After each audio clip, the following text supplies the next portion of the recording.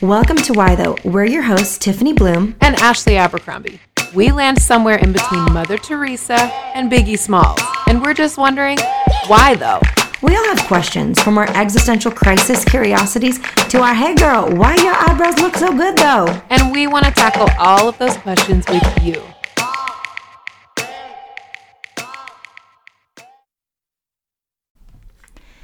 Welcome back to Why Though. I'm Tiffany and here with Ashley, and we want to make the most of this moment with you listeners. We know that these are heavy, tender times that demand us to step up and serve and love our brothers and sisters.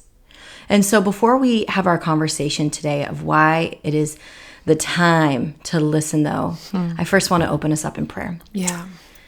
Father God, we just ask right now that you would permeate this conversation with your spirit.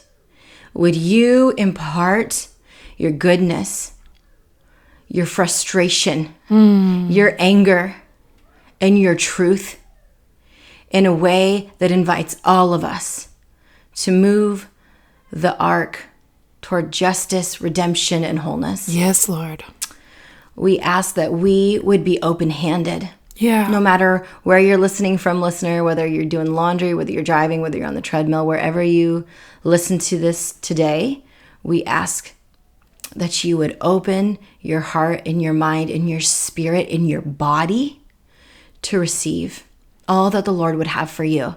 Not what we would have for you, but what the Lord would impart on you today during this critical time in our nation and really in our world. Jesus, be the center. Yes, God. Jesus, have your way. Yes, Lord. Jesus, would your essence and your truth and your message be within us, moving through us, and may it be what we hand off to others. In your name, amen. Thank you, God. Amen. Amen. As we've all watched the news and we've all seen the protesting, and as we've processed with our experiences, right, we are coming to the table to process what's happening in America right now with our past experiences, with our learning, with our education. So, meaning we are all coming to the table with a different understanding. And it's also a beautiful time for us to learn from the experts, to learn from Black voices. And we linked some last week. We're going to link a ton today, and that they're going to be weaved in our conversation today. But I first want to start our time together in Mark 10. I'm going to read to you from the New Living Translation, Mark 10, 17 through 27, about the rich man. As Jesus was starting out on his way to Jerusalem, a man came running up to him, knelt down, and asked, "Good teacher, what must I do to inherit eternal life?" "Why do you call me good?" Jesus asked. "Only God is truly good. But to answer your question, you know the commandments. You must not murder. You must not commit adultery. You must not steal. You must not testify falsely. You must not cheat anyone. Honor your father and mother." "Teacher," the man replied, "I've obeyed all these commandments since I was young."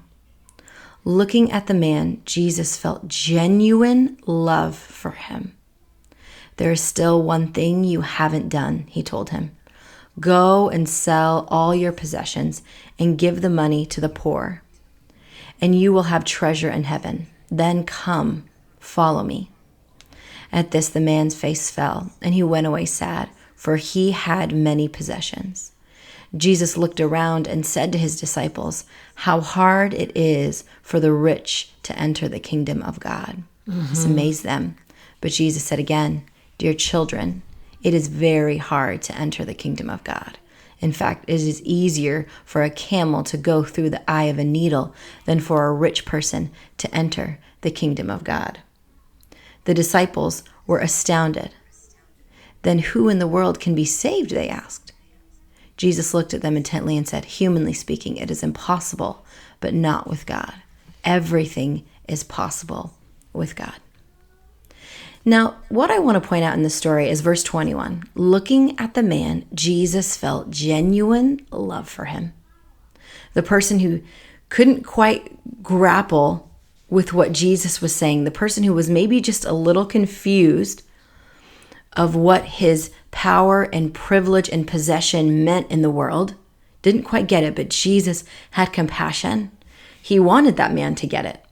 And he instructed the man what would need to happen for him to enjoy and take part in the kingdom. And then recently I came across from Shad, who is a Canadian rapper who was on Hip Hop Evolution on Netflix. He said this on Instagram, that it was so powerful. He said this: a certain world leader held up a book today for a photo op and gave a smug speech threatening violence. In that book, there is a story important enough to be recounted 3 times. And he goes on to tell the story of the rich young man. When the teacher famously says that it's easier for a camel to pass through the eye of a needle than it is for a rich man to enter the kingdom of God, it is only possible with man. That is impossible with man, only possible with God. Right. Many interpretations exist for this story, but what I find most fascinating and relevant to the past few days is that the rich man's inability to give away his wealth and privilege is primarily framed here not as a detriment to the poor, but to his own soul. MLK, James Baldwin, and others have said similar things about white supremacy, explaining that racism is a disease that may kill black people from the outside in, but it destroys whites from the inside out. Which got me thinking, maybe wealth and privilege damage our souls, our humanity, our true well-being by disconnecting them from the soul of the world, which is to say, by disconnecting us from human suffering. When our wealth or privilege are substantial enough to insulate us from the realities of the world, I want to say that one more time because it means something. Yes. When our wealth or privilege are substantial enough to insulate us from the realities of the world, the realities of systemic racism, for example, we are essentially living a lie. And a lie can never free our souls. We can only be free when we get in touch with the truth. Perhaps there is a deep sense of belonging, a true feeling of allyship and connectedness that only exists on the other side of spending our wealth and privilege for others. Maybe things like wealth and privilege aren't safeguards against suffering as much as they are barriers to joining more fully into the life of the human family, to entering a kingdom of as God imagines it. So when we think of what we have and what we believe has insulated or protected us, it is so wise to remember that those could be the very barriers to joining in connection and solidarity and in allyship and really the kingdom of God when we refuse to share that with others and use that platform and privilege for the blessing of others. Yes, I love everything about what you just shared. And I have heard that passage taught so poorly in churches. And I appreciate this perspective. I know this to be the right and true. And especially as I personally have studied under, leaders in the justice movement. And as you were sharing this earlier with me, and again, right now, I kept thinking about activist Ruby Sales. And when I was on our pilgrimage with Ruby Woo, which I encourage you, if you ever have the opportunity to go on a pilgrimage, choose to go with Freedom Road. They do these powerful pilgrimages, one through the women's suffrage movement. They do some civil rights tours and pilgrimages down in the South. They're doing a couple of global ones next year. And man, I could not recommend it more highly. But Ruby Sales spoke about this. I mean, she was alongside Dr. King fighting this good fight and part of this nonviolent movement in the South, and is a powerful human being that we need to be really listening to. And, she's watching all this play out again, but she was talking about how white people do not understand how divorced we become from our own culture and heritage, that other people are named a color, but we are also named a color. We are named white, and we are divorced from our heritage, and we are divorced from our people, and we are divorced from community and what it means to have a lineage and what it means to have a people that we come from. And it's so true. I mean, I could identify that in my own life. I don't know any further back than my great-grandparents. And probably the only reason I know that is because I had one on each side alive in my lifetime. And as I sat and really thought about this, and then she began to go on and share from there about how destructive pride is and how destructive supremacy is to white people. And when when other races have to deal with our sense of their inferiority. We are operating in our superiority and not understanding that it is destroying our soul, that it is destroying who we were created to be, that it is divorcing us from ourselves, from our humanity, and from God. And it just sat in me like a brick, because it's so true. And we can even begin to develop, people talk about this all the time, the white savior mentality, and we're here to help and we're going to fix things. And, over the last week, I'm sure, like many other people who have been in this fight for a minute, and I've not even been in it that long, but gosh, I felt frustrated with people who I feel are just maybe jumping on the bandwagon, but are not going to actually change how they behave or change the way they think or change the way they operate in the world or change the way that they vote or think about policy and how it breaks down to a person. And I find myself frustrated, but I want to constantly battle that because I know that supremacy makes me sick. And I know that it sets me up to not be connected to God. It says in the Bible that God resists the proud. But he comes close to the humble.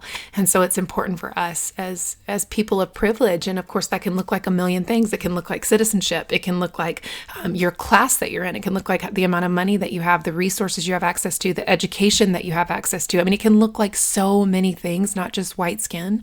So it's really important for all of us to go, gosh, where am I sitting in a superior place and not humbly? Because privilege can be used as a great benefit to the world, as a great connector, as a great, a beautiful funnel of resource and connection and help to the world, or it can serve as this thing where we are hoarding resources. And I think that's what really bothered me too about, President Trump's speech. It's just like, gosh, I'm your president of law and order. Are you kidding me right now? I'm so glad that I have a savior named Jesus. I'm so glad that I have a shepherd who is good, who is not interested in law and order, but who is interested in equity and justice and mercy and sacrifice and love and grace. I'm so glad that he is my ruler. I'm so glad that he sits on the throne of my heart, because when I hear those things, I'm like, no, 100% no. And then that he would walk a Bible past and spray priests with tear gas and hit Black Lives Matter medics who were taking care of these priests. I'm just like, you got to be kidding me for a photo op. And I just think, gosh, it was the epitome of privilege. And whatever your politics are, because I know we're all over the map with our listeners, you got to know that now is not the time to sow seeds of divisiveness and sow inflammatory remarks that are painful and hurtful for people. And now is the time to ask people to change and to be in it with them. And I was disappointed that we don't have someone who is willing to do that. But I love that passage of scripture that shows us not everyone will. Like, it's just facts. Not everybody will lay down their rights in the name of their Savior, because that's what Jesus did. He laid down everything. He laid down his rights. He laid down his privilege to come, to be with us as a man, to walk with us, to journey with us. And he is asking us to do the same. Yes. Yes. I love how you said that, to lay down your privilege. All in the name of love, right? It's in the name of love. That's what it's for. Yes. In the name of connection. We rob ourselves when we do not lend our hand. We rob ourselves when we do not sacrifice. Yes. Sacrifice was the plan all along. It was the plan all along. Yes. For those with privilege and power and position. Correct. So, we also want to address some questions that we have received individually. And a lot of those questions are, so what do we do from here? Where do we go from here? What's the goal? And so we thought, as famously said, protests are the language and the sound of the unheard. Right. You can wonder, okay, where do we go from here? And I think that we just wanted to take a minute to talk about some of the things that when you think of this issue and you feel like this is so big, how do we actually address this? Yes. And there are many ways. Actually, do you want to open up just a few ways we can do that? Sure, I'd love to. I mean, the first way that I'm thinking about is like, what are some active steps you can take towards calling the people whose taxes pay their salaries? I've called and written emails on behalf of the 3 officers that I want to see arrested and indicted, because you know what? This nation would rather let our country burn than arrest 3 officers who allowed a man to die and lose his life. And so you can call on that. You can think about Breonna Taylor. She's still, those officers have not been arrested. There's been no justice. In fact, her partner who was in the house with her at the time has been arrested, but not the officers who shot her 8 times because they were in the wrong house. You can call the local PDs, you can call the local attorney generals, you can call. And here in California, you can, we've been protesting, you can march, you can provide resistance, you can start conversations, you can, email and call your local officials on city councils, you can call your state officials, you can email the White House and share with them what you would like to see. And so do not think that you're powerless. And those things, each of those things I listed, besides the marching, takes a 5-minute, if that, chunk of your day. Like, this is so easy. I have a dear friend, Mary, and since the election in 2016, she has faithfully called every senator in all 50 states once a week. Oh my gosh, I love that because she wants so to see policy changed. And she's a prison chaplain. She is, out here in these streets. She is loving people. She is set on community development. She's providing respite and retreat for people, but she is willing to pick up the phone and call every single week of her life. Like, we're not powerless. We vote these people into office and we are looking for them to act for the greater good. We want them to move for the greater good, not for the way the lobbyists are leading them or the way money might be pushing them, but like, hey, there's people, your constituents, the people you signed up to serve, and we want to see that. So that's one way. And Tiffany, do you want to talk about policing? Like, what's some options there?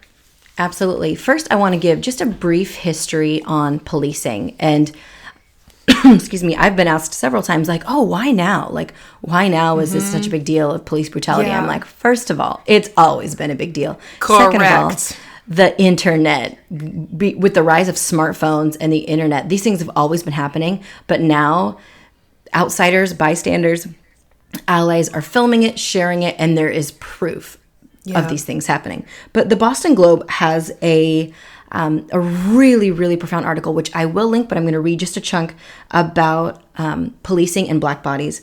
And it says this: law enforcement officers have long used their authority to control the behavior and movements of Blacks. Before the Civil War, slave patrols were tasked with tracking runaway slaves throughout the United States. After abolition, Blacks were detained and punished for infractions that would otherwise have been considered trivial had they been committed by whites. Policing was tied to the use of force by a justice system aimed at maintaining a social hierarchy based on a belief in the racial superiority of whites. For more than a century, did you hear that? A century after the Civil War, police officials were often secret members of white supremacist groups like the KKK. Police relations with minority communities today clearly reflects this deep legacy of racism. And I'll link that because there's so much great information of how that manifests. And so moving forward, one of the ways we can serve our Black brothers and sisters is by calling our local police departments, is by calling our state patrol, is by calling the powers that be and finding out what's their de-escalation training. Are they pursuing de-escalation training? Yep. Are they using body cams? How is that footage being distributed? Finding out what's happening, and if it's not up to snuff of de-escalation or any other of the other proven ways that most of the Western world employs, then we can push for that. We can lobby for that. We can let people know. We can flood those places. We can put the pressure on. And I just have to say, just this one thing. As a mother of a Black son, I fear for his 16th birthday. Yeah. I fear for the day that he's going to be driving by himself. I think about it every day. I've thought about it since the day he joined my family. It terrifies me to think that I would not be in the car with him to protect him. Not that my skin will protect him at all, quite frankly. Yeah. But I believe that somehow my mama tenacity would protect him. And that's my own prejudice of believing that somehow my presence would protect him. But the idea of our Black brothers and sisters feeling unsafe around the very people charged with protecting us, yet who have a really checkered past of protecting all of us, is a problem. And it is upon all of us to address it. And I know there are good officers out there. We know that. Yes. We know that. Both of us have reposted some beautiful stories of entire police precincts marching dropping to one knee. We know that there's good men and good women. And both of us have worked with police departments in our justice career for years. Yes, we have. Yes, we have. Yes. To do good work. Do good work. Yes. But we believe that there is a need for transparency and a need to pursue another way of walking through these tense and tough moments that police are bound to find themselves in. They're bound to find themselves in. I agree. And another thing to know that many people don't know is that sheriffs, like the person who oversees the whole sheriff department, that is an elected role in states. And so many of us do not turn out for those elections. We don't pay attention to those local elections that are happening, but pay attention, find out. Yes. And sheriffs oversee all the jails across your state. And so if this person is corrupt, or this person has racist ideals, or this person has strong stances on things like immigration that are detrimental, they're fine with kids in cages, like, you need to know that, because you have to turn out at these local elections and you have to vote, because it is our responsibility. And if we don't, the mayor is not appointing these people. The federal government doesn't appoint them. They are elected officials. Same thing with attorney generals. So if you know someone has a high prosecution rate, a track record of being racist, vote them out. And again, those are the local elections that we don't pay very much attention to. And in fact, here in California, it was the same way in New York. Only 10% or less people in the whole state turn out for local elections. And so it's really important that we start to think and evaluate, gosh, I have a voice that I can use. It doesn't have to be this way. I can show up and I can vote and I can make a difference. And you can empower other people, remind them when elections are, hound people, post it on, Instagram and Facebook. Let people know if you have a platform, let people know these things are happening so that we can make a difference, because these are the folks who are making our policies, our laws. They are legislating how correction officers deal with people in prisons, whether they are treated humanely or not. I mean, this is a big friggin' deal. And so we think it's really important for us to be paying attention to this and just be listening to leaders who are on the ground. If you see something on social media, check it. Find out if it's, are there some lead activists who are actually doing that work, or is somebody just randomly starting something that might be cool? Like, make sure that you're checking your work. That's part of what listening is. It's going further than just seeing a post on social media or something in the news, and starting to research and really look and identifying sources. Where is this coming from? And making sure that you are aware and that you are educated. And it doesn't have to make you feel overwhelmed. This is just part of what it means to be a constituent, and part of what it means to be a citizen. Like, it is just our blessed responsibility. People died so we can do things like this. They died, they lost their lives, they went to prison so that we can do this. Let's not forsake our responsibility to our cities and to our communities. People are counting on us. And as Tiffany shared, boy, I had to choke back the tears, because that's exactly it. I keep thinking about my brothers and my sisters, and I don't want people to have to live in fear. Can you imagine having to live in fear in your own community, in the place where you dwell all the time? And if you don't understand this yet, please seek God. He will show you. He will help you understand, because He's a great God of compassion, and He knows how to help us see what He sees. And so pray and ask God to help you. He will help you listen. He will help you see. Yes, and as we have in the past, we will link to activists and voices who are really doing the work and who are really taking time to educate all of us on how this has manifested throughout the centuries and what our role is now. Yes. And we want to share something with you. We know this, again, every 25-minute episode we do cannot be this big comprehensive thought process and ideas around all these issues, but we are hoping to turn up and show up every week and be in this with you, and hopefully provide some ways that you can actually make a tangible difference on the ground. And I loved what Tiffany shared, the Facebook post last week from her beautiful friend, and just seeing people make a difference where they are and beginning to read and beginning to research. So don't be overwhelmed. You may not be able to march in the protest. You might not be able to do some of the things that we talked about today, but you can do something. You can do something at your dinner table. You can talk to your children. You can have a conversation with a professor. You can talk to a faith leader that you find is either not speaking or maybe has a little bit of prejudice or racism in them. Like, you can be strong. You have a voice. Yep. And so we're praying that God will help you. Your sphere of influence is not too small to make a difference, my friend. And I want to read over us, as Tiffany prayed powerfully at the beginning, I want to read over us a psalm that's ministering to me, because we know that some of you out there really really need rest and retreat. And we think probably everybody does right now because we're still in the middle of COVID. It hasn't gone away. We're still all in lockdown. Gosh. Now, many of us are having, 4 p.m. curfews in our city. And so we know that this is taking a toll, and we were not designed to live at this level of stress all the time. And so we weren't. Psalm 23 is really ministering to me today. And I shared that with Tiffany earlier, and I want to read it over you. And I'll explain what Lectio Divina is. So maybe you could do this later in your own time. But basically, Lectio Divina is a type of way of studying the Bible that's a little bit more reflective and internal. I don't know about you guys, but sometimes you can read the Bible and just check it off your list that you did it. But this actually helps you sit with the text and listen and learn. So the first way you do it is you read it once just to yourself. You read it the second time out loud, and another third time read it again and ask God, is there anything in this passage that you would highlight to me? And I don't mean like hearing a word from the Holy Spirit. I'm talking about the actual scripture. What do you see God highlighting to you? And what does God want to give you? And what does God want to say to you? And what does God want you to do with what he's given you? Okay, so I'm just going to read it over you once, not 3 times today, but just one time as a blessing and as a reminder of the beautiful shepherd that you serve, and that he is the highest authority, and that he's just, and he is merciful, and he's good, and he's loving. And I want to read this over you. The Lord is my shepherd. I lack nothing. He makes me lie down in green pastures. He leads me beside quiet waters. He refreshes my soul. He guides me along the right paths for his name's sake. Even though I walk through the darkest valley, I will fear no evil, for you are with me. Your rod and your staff, they comfort me.